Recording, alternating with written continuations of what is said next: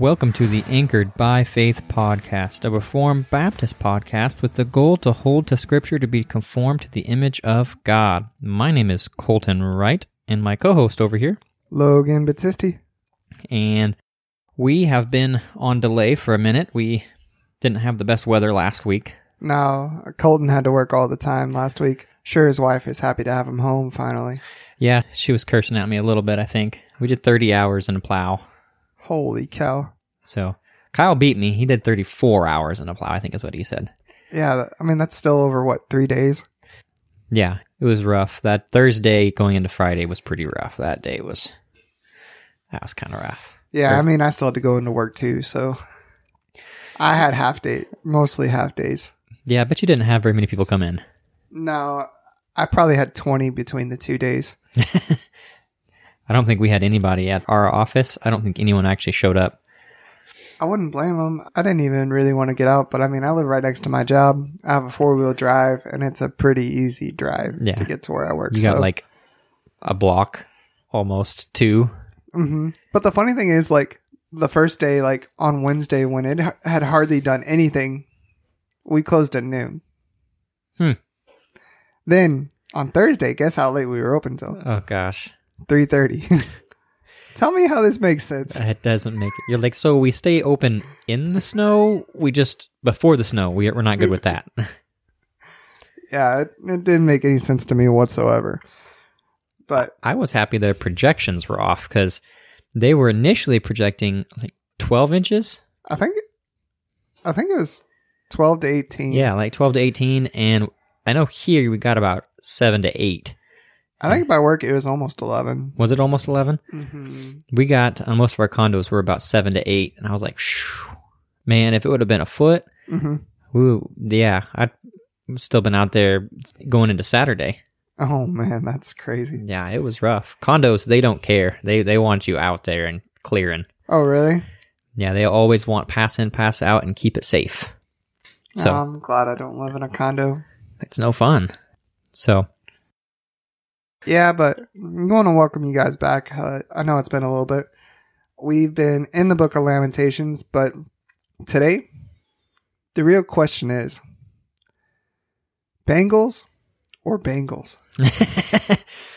Wow, it's a tough choice there. Packers.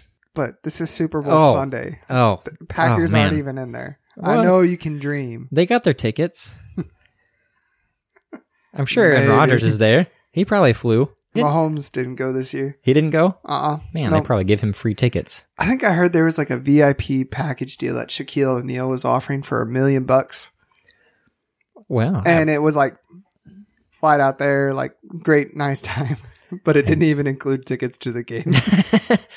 For $1 million and you don't but you get to go watch it on a couch with him or something like that. But you don't, it's not at the game itself. But it costs more than to go to the game. Yeah, I don't know. But I mean, spending time with Shaquille O'Neal could be pretty cool.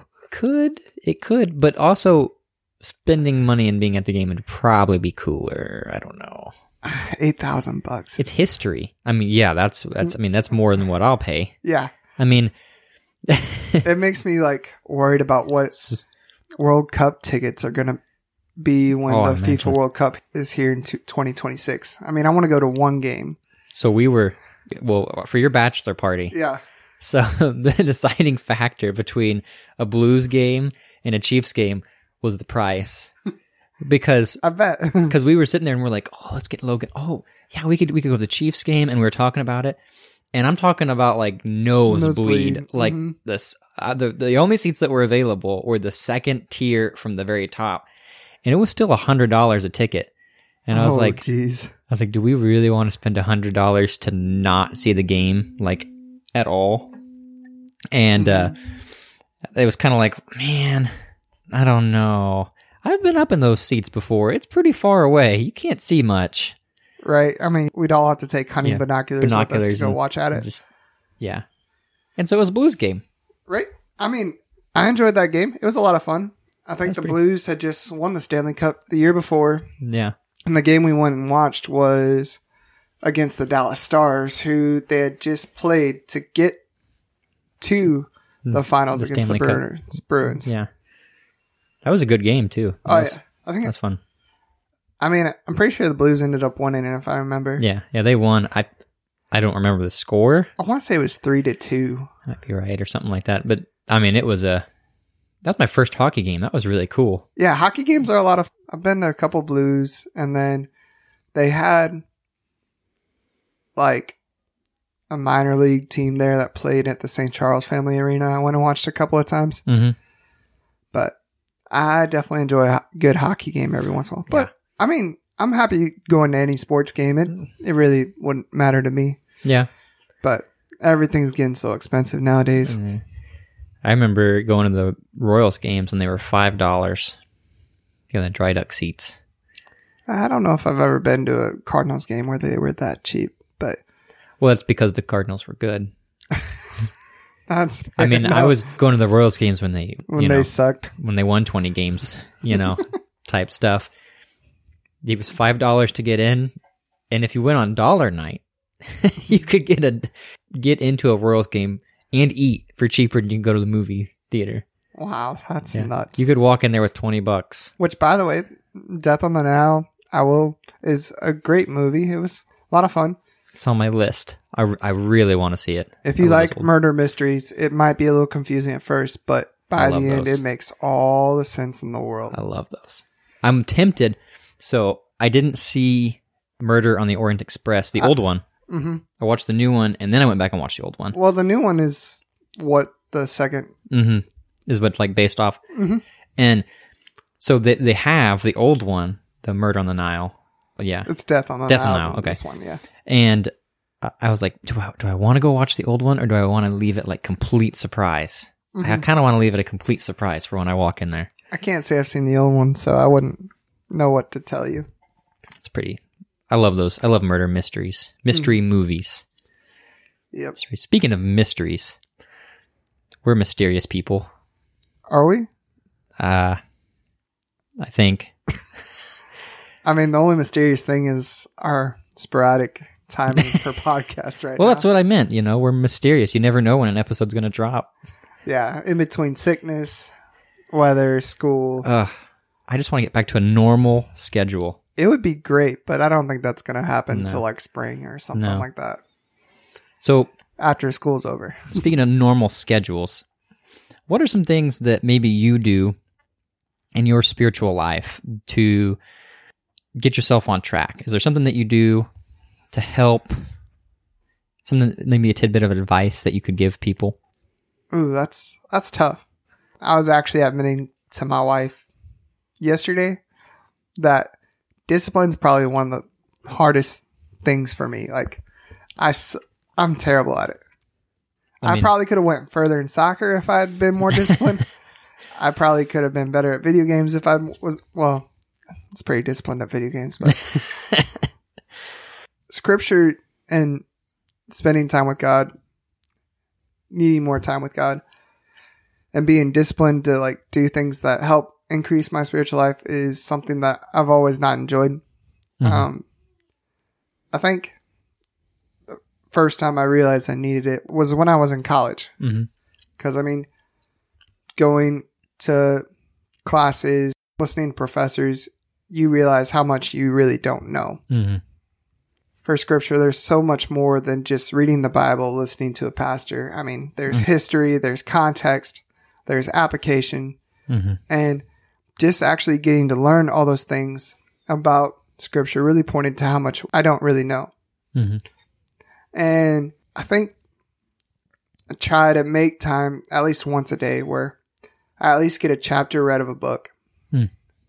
My devotional, we both know that you're better at keeping up with it than I am. But I don't know about that right now. But Wednesday, Thursday, Friday, I'm usually behind a cash register, so I usually use those as my catch-up days. Other times, at one point in time, I want to start trying to at least figure out a sermon series and just write it out and have it ready for a backup in case I ever get called to preach somewhere or anything else like that. I think looking forward to spiritual discipline and reading like Donald Whitney's book kind of really helps enforce that idea of I need to do it more. Mm-hmm. But I don't always get the chance to where I forcibly make myself do it. Mm-hmm. And yeah, I'm actually really proud of my wife. This is the 4th day in a row where she's consistently done a devotion, and I know she's better at keeping discipline at it than I am. So hopefully her discipline can rub off on me. Yeah. Keep your discipline. But no, that's really amazing to see. I'm glad that she's doing it. That is great. How about you? Do you have any tips to help keep a person disciplined? I mean, I know schoolwork helps with that sometimes, but... Sometimes does, sometimes doesn't. Coming from a seminary perspective, it's so difficult sometimes to get into the Word because you're so surrounded by it. You might think, well, that's a good thing, but you become almost callous to it sometimes. Right. It kind of feels like more like busy work and schoolwork more than it does like, oh my goodness, I'm actually getting to read about God's Word and understanding it. And really, this allows me to have a close in my relationship with Him. Mm-hmm. Like my biggest struggle, some tidbit advice that I need to get back to doing that I was doing really well prior to having a baby was I was actually waking up early and I was reading my Bible, and I was having, before I even went to work, I had 30 minutes of quiet time, and it was me studying. I know you might say 30 minutes is not nearly long enough, but it really helped me throughout the day. 30 minutes of opening up my Bible, reading, studying. I had my Logos open. I got a decent study in before I went to work for the day, and then I would come home, and then I would study, for schoolwork and stuff, and get more saturation. And it kind of like started my day with the Word, and then ended my day with the Word. Mm-hmm. And as much as our technology, our phones are so wonderful because my phone can read to me, that's amazing. I can actually meditate on Scripture all day. But actually picking up my Bible and truly verse by verse writing it down. I got out of the habit of having a journal. I always used to have a journal, and then I would read through, I did it when I went through Hebrews and Romans, and I think I started even in Acts. And I kept a journal for every time I would read. And I would write, stuff like you're mentioning, like applications or so on and so forth, and then tidbits. And then when I would come back to it that evening, so I'd read it in the morning, I'd write that down, and then when I came back in the evening, I would reread the passage maybe, and then reflect back on it and see, maybe if I just skipped a cup of coffee this morning, and was I really that far off? Was I, does it make sense to me now? And it helped keep me direct, but I've really gotten out of that. I need to get back to that. The only discipline I can say that I've been really good about so far is just surrounding myself with Scripture still. But I haven't been meditating on Scripture as I need to be, where you're actually digesting it. Right. I'm listening to it. It's coming to me. I'm taking it in, but you lose so much of it when you don't slow down. Right. We talk about it in my sermon a couple weeks ago, where we're to hear the Word, but we're also supposed to be doers of the Word. Mm-hmm. So basically, if somebody just hears the Word and doesn't change or anything else like that, they're basically just, it's as if they're looking in a mirror and don't change their appearance, right? Somebody actually asked a question in I think it was in the Baptist Review, and he's asking, so why do we feel guilty about quiet times? Why do we, it's not something that the Bible necessarily always like, thou shalt have an hour quiet time a day or else they're sinning. We understand that Jesus had times where he went away and prayed, where he had his solitude. Mm-hmm. You talk about Joshua chapter 1, where God commands Joshua, you must meditate on my word day and night. Mm-hmm. Don't let it depart from your mouth. Psalms 119, you see it over and over again. Each author of the Psalms has some tidbit in there about, I delight in the word of your law, hide it in my heart so I don't sin against you, or something else along those lines. Pointing to the fact of how we need to be in the word, how we need to know the law and know his Scripture. Mm-hmm. But it's easy to let that be a legalistic thing. And I think that's something where I struggle the most is in my head when I discipline myself. I was like, need to do this. But I don't want myself to say, hey, this is what my life depends on. Mm-hmm. Mm-hmm. I don't know if I can explain it any better. Like, you want it to be a heart change? Is that kind of what you mean? Like, like it's not like you write it down. I'm going to make, let's say, Tuesday at 7 to 8 o'clock. This is my time to read the Bible. Mm-hmm. And then it becomes such a habit that it's not a love, it's an action. Right. I guess that's the thing is like, I don't want this to become something to where I want people to understand that they need to do it, mm-hmm. but not because it's, say, 50 Hail Marys and so on and so forth, and your sins will be forgiven or anything mm-hmm. like that. Mm-hmm. It's more of a fact of I need to take my wife on dates because I still love her. I still need to get mm-hmm. to know her. There's other things, and although I'm not the greatest at that either. I mean, we probably go out on 1 to 2 dates a year sometimes. And we still get time to ourselves at night when Scarlett goes to sleep. But I mean, it's not the same thing as spending mm-hmm. time all day. And that's kind of what we're thinking about in scripture here is like, we want to say that it's a mm-hmm. relationship with God. It's not mm-hmm. a ritual. It's not thing. But if we're going to call it a relationship, we need to spend time mm-hmm. with it. And obviously I know that we feel guilty and ashamed when we mess up, but I guess the hope and good news is knowing that if we mess up on 1 or 2 days, that's okay. Mm-hmm. It's not based on our righteousness. Yeah. It's not based on what we've done. It's based on what Jesus Christ has done for us and our hope in that. Mm-hmm. You saying that reminds me of when D.A. Carson in his book Praying with Paul, and he mentioned, I think I said it before, he mentions praying with your boots off.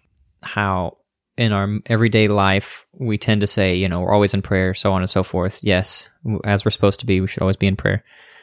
But do you ever set that time aside specifically for God? Do you ever set that aside specifically for no other distractions? And I think that comes to the discipline of Bible reading, especially for me, just relating to that. Do I set time aside just for God to read His Word? Not to work and listen to Scripture, not to work, and listen to a sermon, and not to come home and be quiet and listen to a sermon, but to actually sit with my Bible open and study. Mm-hmm. Not that it needs to be a 2, 3, 4 hour, I have to mine under every, syllable and so on and so forth, but am I giving my undivided attention to the Lord, just as you brought up a great point of bringing my undivided attention to my wife? Mm-hmm. Am I giving attention to my wife? If I'm not doing that, I can speak for my relationship when we don't set time aside for each other, even if it's sitting on the couch, just talking, we feel tension. There's tension there. And I think that translates over even into our spiritual life. Just the same in that relationship aspect. Right. It's not like we get a chance to unload, recharge in our relationships. Yeah. You don't get to say, you don't get to walk up to your wife and be like, I just want to break for a little bit. I just want to recharge and I'll come back to you. That's not going to work. After hearing how many times your wife threatened you today, I don't think that's going to work for you at all. No. One day I won't be here. Oh, man. But I kind of like Pastor Kyle. His message today was interesting. I mean, how often do we think of what faith is? Mm-hmm. Something as simple as faith. Yeah. As Christians, we're good at throwing around a lot of words. Like mm-hmm. Messiah, like love, like faith, mm-hmm. prayer, worship. Mm-hmm. I mean, these are all terms we likely can throw around easily because of what we've been told growing up, mm-hmm. but without thinking ourselves of what they really mean. As Jeff Durbin says, Christianese. That's what he calls it. Mm-hmm. Christianese. You know, you say the same language, but you don't actually know the terms, the definitions. Right. Or that we try to use big words to explain everything, and reality, some people don't even understand what we're saying. No. And sometimes we don't know what we're saying. Let's be honest. Yeah, I think that's one thing my wife points out to me sometimes. It's like, I can listen to you guys sometimes, but man, some of it goes right over my head. Some of it goes over our head too. Yeah. And we just like, we know these guys are smart. They should know what they're talking about, right? There's people that debate that. No. Oh, man. But I feel like I could take a shot at politicians with that one. It's so easy. It's so easy. But I mean, it's something. Do we really take the time to sit around and think these terms through for ourselves and what they mean? No. And I think just relating, I mean, just bearing what this weekend brought to me with Saturday, we had the men's breakfast, which was great. Awesome breakfast burritos. Great pizza. You know, we're good Baptists. We love food. Right. But I felt bad because I was the only one who had a glazed donut. I'm pretty sure. I was too full. I was pigging out on breakfast burritos. I had too much coffee in my system. I had to have real food. But we talked about sanctification and going along with faith and sanctification. I think those are two things that the definitions are. Well, sanctification, we might not talk about that nearly enough. But faith, we talk about it all the time. We don't really understand what it means. I mean, most people, it gets thrown around today, especially as Christians. I'm an apologist. And we always get pitched or pushed against a wall and saying, you Christians just have this faith over here, you know, that it's blind, essentially, is the character. It's blind faith. You just believe, you know. It's like it's Santa Claus. Mm-hmm. And that actually isn't faith. You know, if you simply believe in something, that's not true faith. You have no evidence of it. That's not true faith. We don't believe in God because there's no evidence for it. You know, I don't know how many times I've heard, we just have to have faith. Well, if we say that in the wrong context, I can see in context in which that would be a correct thing to say, but I think more often than not, it's said and it's not the right context. And we've brought this character upon when we can't explain something that we just have to have faith about it. But the biblical definition of faith isn't this nebulous, blind, you know, non-defining term that you can just throw out there. Well, I don't know how my car starts, so I just have faith. No, I actually trust that my car is going to start. And when it doesn't start, you see, that's when it's odd. So I actually trust that my car is going to start. And, you know, I've used the analogy before that the Greek term for faith in the New Testament is pistos, which in the Greek world had the term of a title or a deed. It was used a lot of times as far as that. So essentially, you have faith in your car, that you own your car. How do you know that you own your car? You have a piece of paper that says you own your car. But how do you know?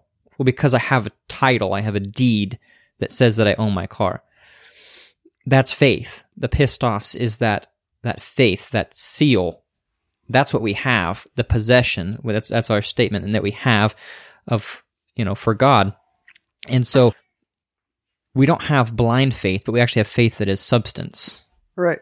And I mean, that's one of the whole points of Scripture. You look at the New Testament authors, they didn't just talk about what Jesus did. They went back to witness through what happened in the Old Testament. How did Jesus proclaim himself? We were going over the story of the road to Emmaus, and he was talking to the two disciples. And he explained what the Old Testament had written about him, witnessed about him. And I think that's so easy to forget as Christians, is that, yes, our faith is in Scripture, but our faith is because of Scripture. Mm-hmm. Because it's a testament to God being faithful to his promises over and over again. Mm-hmm. Leading up to the ultimate one of Jesus Christ. Yeah. What the only one that hasn't been fulfilled, of course, is the second coming. Mm-hmm. I think of faith like gravity in the sense that just because you can't physically see gravity doesn't mean that you don't see the effects of gravity. You know gravity's there. You trust that gravity's there, that trusting aspect. You don't wake up in the morning and go, we'll see. No, you trust that gravity is there. You walk around trusting as gravity's there, that it's going to do its job. That is faith. You have faith that gravity will keep you down on the earth. That's the type of faith that it needs to be. That dependence we have upon gravity, which is a thing that God created, we should have that same faith times, infinitely more to God, but in an infinitesimal part there, just a snippet. Right. I get that. And then when someone comes to faith, we don't ever like to talk about that term, sanctification. Right. I think one thing that if I've noticed more that I've gone, or that we changed churches, mm-hmm. and kind of been thinking about more and more, and I was starting to even when we were at Max Creek, is that I'm so thankful that church is not just like a single person thing. Mm-hmm. Mm-hmm. I mean, we talk about how we pray for one another, we encourage one another, but we were kind of talking about the effects of sin on Saturday, right? Mm-hmm. We were talking about 1 Thessalonians chapter 4 and how the men there were warned to be careful of sexual sin. Mm-hmm. And I think sometimes we forget as Americans mm-hmm. of that corporate. I don't know if corporate is the right word to say, but we always tend to think of sin in individual terms, right? Mm-hmm. And we think it's just in between me and God if mm-hmm. something goes wrong. Mm-hmm. Or if I mess this up, okay, no big deal. It's not going to affect anybody else. It's because of mm-hmm. me. When in reality, we really forget that. Mm-hmm. I mean, I can really think of it right now as we talked about Jericho today mm-hmm. and the fall of Jericho. And because of one man, I think Achan is the guy in that one. Maybe. But there's a guy who took the wrong things. And Israel the next day loses the war that they were going to fight for the next city. And him and his whole family are killed because of it. Mm-hmm. I mean, sin's not just something that doesn't affect other people. Mm-hmm. Even if you think it's something as simple as pornography, even if you think it's something as simple as lust, it'll come back to bite you in the butt mm-hmm. and affect your wife, your children. Mm-hmm. I mean, I've seen it a couple of times.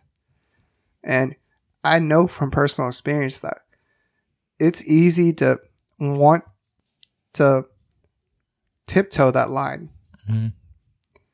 But in the end, this is the warning. Mm-hmm. This is where you need to pay attention and be like, it's not worth it in the end. I think of a real world example here, not to pick on a guy that's dead, but Rabbi Zacharias. You think of his ministry. He was considered one of the greatest apologists, the world has ever seen. Vast ministry that helped millions of people, dare I say. And no sooner than... It was maybe like a month. Yeah, it may have been a month. It may have been sooner than that even. I don't necessarily... I mean, because it was right after his death. All of a sudden, people are coming out of the woodwork being like, no, he sexually assaulted people, and so on and so forth. And from my limited bit of research, it wasn't a few people saying these things. It was several with documentation and proof. And a lot of people had known about it and covered it up. And this man's ministry, everything that he'd worked for, destroyed. But you think, oh, that sucks. But think about his poor family. and how devastated they are. I mean, he left behind, I believe, a wife and a daughter, and think about the repercussions for them. Whatever you may feel when you look at the story and you're like, man, he's a great man. That was someone they loved, truly. And to find out that he was in such heinous sin, I mean, that there is no reconciliation that can be done at that point. Yeah. The time has passed. And all that has to do with sexual immorality. It corrupted to the absolute core, and it left behind deeper scars that he was gone. So it wasn't just a sin that he had. It affected everything. His whole ministry. It affected what he left behind. Right. Yeah, and I think that's one of the important things I understand why there's like the single pastor model. Mm-hmm.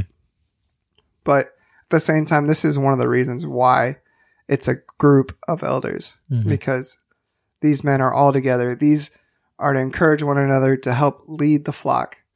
But, it's a safeguard too. Mm-hmm. These are the people who you should be able to trust and say, hey, I'm really messing up. Understand that there are still consequences for sins, mm-hmm. right? Yeah. If you're an elder and you have sexual immorality, have an affair, murder somebody or something else, mm-hmm. realize that there's still going to be consequences, yes. But we as Christians need to be better at being able to open up about our sin and to be accountable to one another. Mm-hmm. And not for the other Christian to judge the other one, but just say, hey, we both struggle with some sort of sin. Mm-hmm. This is scripture. We need to look into it. We need to pray about it. Mm-hmm. We need to worship together and to be better at conforming each other into the image of God. Yeah. I do honestly think that sometimes we idolize the Christian life, well, air quotes, Christian life, above the actual Christian life. To the point that, like, when those sins come up and those things happen, people slip and fall, we don't want to share it. We don't want to talk about it because it might affect our standing in the church, which results to a pride issue. It might affect our relationships with others, which is ignorant because it's going to affect our relationships no matter what. And sometimes we want to hold on to that, we're obeying God. And so we fall back into the Old Testament ways of Israel, sacrificing on the high places to the altars, to foreign gods, and then going to the synagogue. Yeah. And so we bring even greater judgment upon ourselves for not opening ourselves up. And sometimes, as terrible as this is for leaders and teachers and other people, when you fall into sin, it's important to confess that to your fellow believers, even if it means losing your position, even if it means people will look at you, maybe you perceive people will look at you different. Maybe they will look at you different. It doesn't matter. Right. It comes to the point of kind of the story of the rich young ruler. Mm.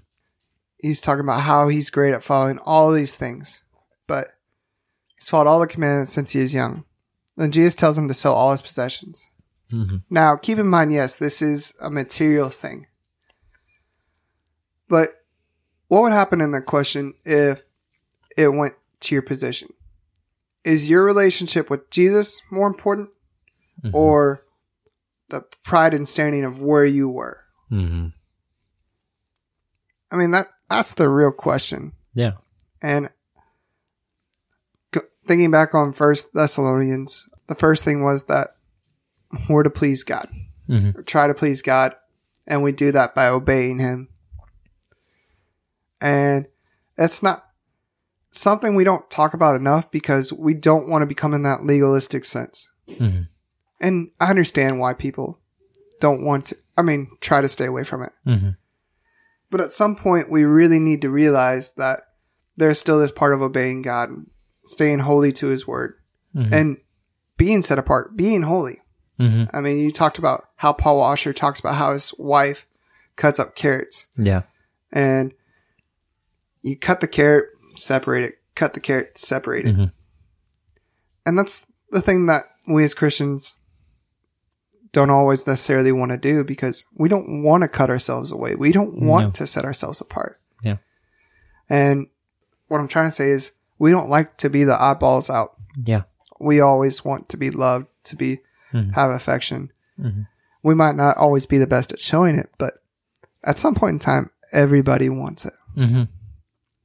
We want it, and we don't want to give it up, even if it means us growing closer to God. Even if it, that means confessing our sins and moving on, because maybe that is the act that God is using to cut you away and separate you, because that's an idol in your life, and He's trying to get it out of there. Right. And I think you hit that well. That we tend to.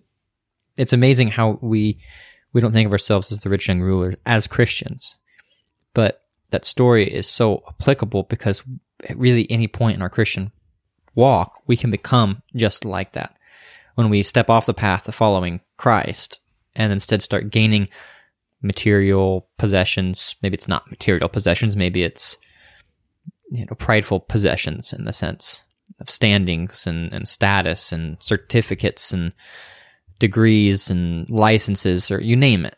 Right. Or along similar lines, that we become Pharisees in our own sense. That's another group that really comes to mind thinking along that. Is that these are the men who speak for God, who are supposed to teach His word, to explain it to the common folk, and be the ones who interpret His law so that the people can follow Him better. But in the end, we miss that. 1 Peter says that Christians are to be a priestly people. That's the whole point of God choosing humanity. Choosing Israel was that Israel was supposed to be, is to show the world who God was by how they reacted with Him, interacted with Him, and worshipped Him. We see that falls apart. Then Jesus comes and shows what it's really supposed to be and incorporates the church. The church. We're supposed to be the same thing. Now, do we do it perfectly? If you look at history, absolutely not. And we still don't today. Time and time again, you see those scandals such as Rabbi Zacharias, Mark Driscoll, and other people who I can't think of right now. We get caught up in our own sins and our own vices. And the reality of sanctification is not that we are to be perfect here on earth. No. But the reality is that we're supposed to try to grow together. We're trying to be in the Word, trying to help be holy, to set ourselves apart, to actually discipline ourselves to follow Scripture. And we can't always see ourselves for what we are. And that's why we need other people. We need God's Word. Those are both great mirrors that God uses to really reflect upon ourselves and say, hey, you're messing up here. Yeah. I think trying to do the solo Christian life is impossible, really, because we haven't been... even we look at the apostles, none of the apostles lived a solo life. They all carried individuals with them. They always had ministry together. They always had accountability. They always had people to grow. You have the Apostle Paul standing up to Peter. Peter was wrong in the book of Galatians. What happens? He stands up to his face for simply eating with the Jews and not the Gentiles. So, and how does Peter receive it?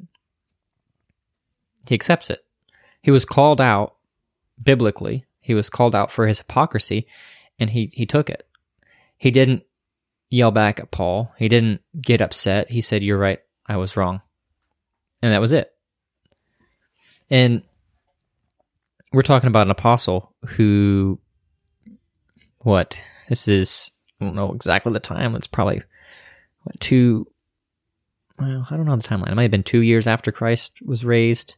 It was a few years after Christ was raised, I believe. Yeah, you're asking the wrong person. So 2 or 3 years, I believe, in timeline frame. Stretching, don't know. But sanctification is something that as believers, when we first become believers, we first profess our faith. It's an easy doctrine to grasp. We understand it. Oh, yeah, I'm going to grow. It's going to be great. I think sanctification is painful from then on.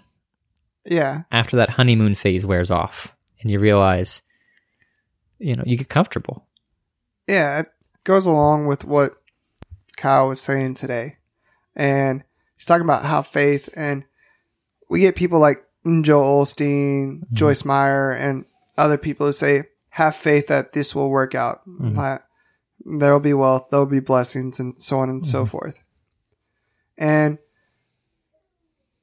we hate to look at the hard parts of Scripture. Like, okay, Paul was stoned because of what he did. And didn't die that time, but he was shipwrecked. He was stoned. Prison. He was shipwrecked. Jesus was crucified. Jesus was whipped. Jesus was mocked. Jesus had no home. No. John was boiled alive. Yeah. Other Christians were beheaded, crucified. Andrew, I think, was driven through with the spear. I think he was driven through. One of them was driven through this. Is it Andrew or Philip? Yeah, I think. Yeah, and then another one had gone all the way to India, possibly, and was killed out there. Being a Christian and having faith doesn't mean that life is going to be easy, that life is going to be blessed. It doesn't mean that you'll have a wealthy retirement set up at the end of your lifetime. What it means is that you're putting God's will first before your own. And whether that be leading to persecution, whether that be leading to a place that you don't want to live. I mean, it's all possibilities. But in reality, we need to be looking for what God's will is for us and to be able to do that. And pursue it regardless of pain and suffering. Yeah. And I know this is a lot easier said than done. I promise. I understand. This was the best analogy I've ever heard for sanctification. It's not mine. It was James White's. He said it was his father's that told him this. But he gave the analogy that sanctification is like a goldsmith. And the way a goldsmith works the gold is he takes this lump of rock and he sticks it in the fire. And as it melts in the fire, he pulls it out. And you think he's done, but he's not. And so while it's fresh, he tries to morph it, and then he puts it back in the fire. And he'll take it back out of the fire. And then he puts it back in the fire, and he takes it back out of the fire. And he does this, and he keeps doing this work and work and work and work.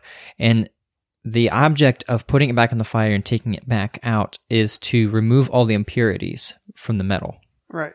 And you're bubbling out. You are forcing the impurities out of the metal so that when you polish the metal at the end, you can see your own reflection in it.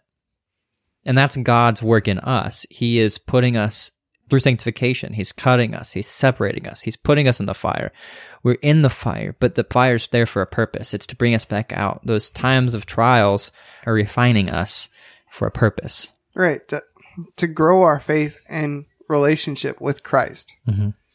And we either keep our eyes on Christ or we walk away. We think about what's going on in Lamentations right now.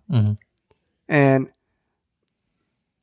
the whole time, the author, who we think is Jeremiah, is lamenting the fact of what's going on, that it's so terrible. I mean, this is a really horrific event in Jerusalem's time. But in the end, he's not blaming God for what God is doing without reason. He's realizing that their sin has brought them to this point, and that he knows in the future that God's going to reclaim them and bring them back. And I think that's something we need to remember. It's to praise God in the times of the greatness and times of where we're lamenting, where we're mourning. I think that's something we miss in nowadays time too, is we don't get the morning as much. No, we're blessed. We try to be blessed. We want to look blessed, Mm-hmm. but there's not very many times where we're going to tear our clothes and sit in ash. Hey, going back to the group aspect of this, and like in those morning moments, in those moments that you're in that trial, it doesn't mean that you need to suffer alone. And that's what the church is there for. That's what we are there for as the church, is to help people in their suffering. When you're struggling with sin, you don't run away from the church, you run to the church. Because if you run away from the presence of God, how do you actually expect to change? Right. If you run away from other believers who God is working just as he is in you, then how do you expect to be changed? And we tend to not, and I know that's trials, but even when you think about, losing a loved one and all those pain and agony, that should draw us closer to God, and it should draw us closer to his church, his body of believers, so that we can depend on one another. I don't know if I say it should, because I definitely think Satan can use that as a tool. I think in the end, we need to remember we need to run to those people. Well, that's what I mean. We need to run to those people. That's what I mean. Yeah. Is we need to run to those people, but in those moments we tend to not want to. Right. And that's where I want to clarify, is because it's in our nature to not want to tell people about the bad week, because we're worried about what they'll perceive, our pride, what the consequences are. And our pride and our vanity gets in the way of that. And just want to make sure that people understand what the church is there for. And this is going to Christians just as much as non-believers. I mean, we say that the church is supposed to be a hospital for the broken. Well, yes, everybody is broken in there. Yeah. All have sinned. All have fallen short of the glory of God. Right. There's none righteous, no, not one. And it's not our righteousness that gets us into heaven, even after we become saved. Yeah. Many times we're like, I know. It's all Christ's righteousness. I just got to be better. You're like, did you hear what I said? Yeah. It's not your righteousness. It's Christ's righteousness. And if you're pulling away from the body of Christ, how do you expect to renew your righteousness? How do you expect to grow in righteousness? Right. How do you expect to see where you are? Yeah. We all know we have our blind spots. I mean, the only thing that I can think of right now is there's a secretary in a show that we're watching, Suits. And her name's Donna. And one of the things she does is like, I know people. And it's like, I know people better than they know themselves.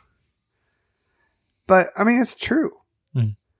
We might not know ourselves as well as we think. Yeah.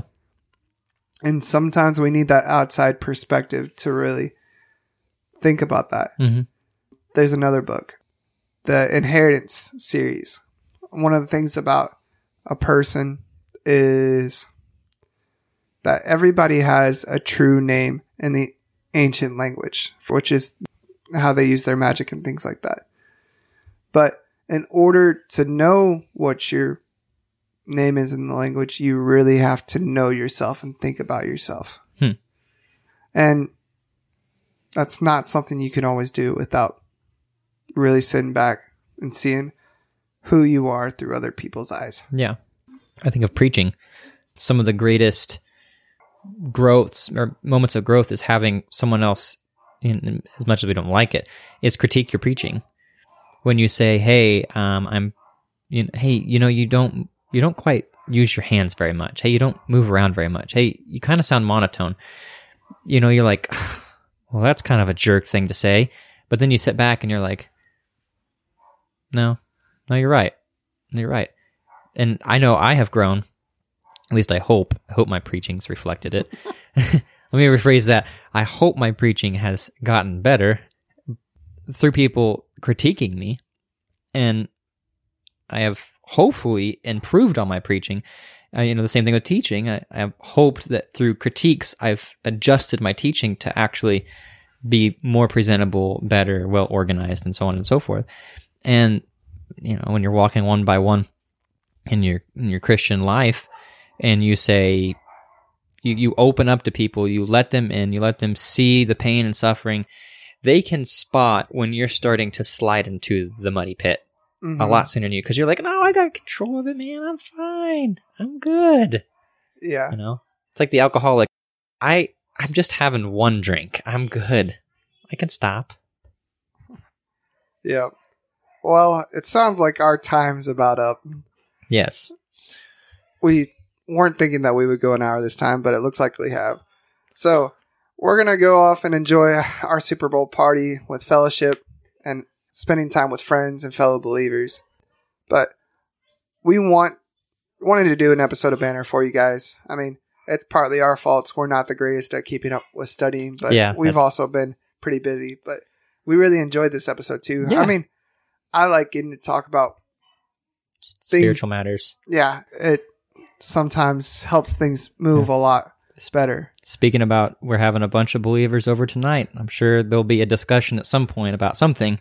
Yeah. It tends to be at these things. That makes it interesting. It's all Colton's fault. I have ruined a few parties. Just ask Remington. Just kidding. But thanks, guys, for listening. Remember, we're on all major podcasts right now. Spotify, iTunes, Podbean, and the other ones they'll probably come Pandora? Later. Pandora. I haven't heard anything back, but I haven't really checked the podcast emails much lately. We've been trying for that one. Otherwise, just remember that. Leave us a 5-star review on iTunes if you want. Those help us get in the playlist better, but if not, be honest with your review. Absolutely. We're all right with that. But thanks again for listening. My name's Logan. My name is Colton. Thanks again for listening, guys. And God bless.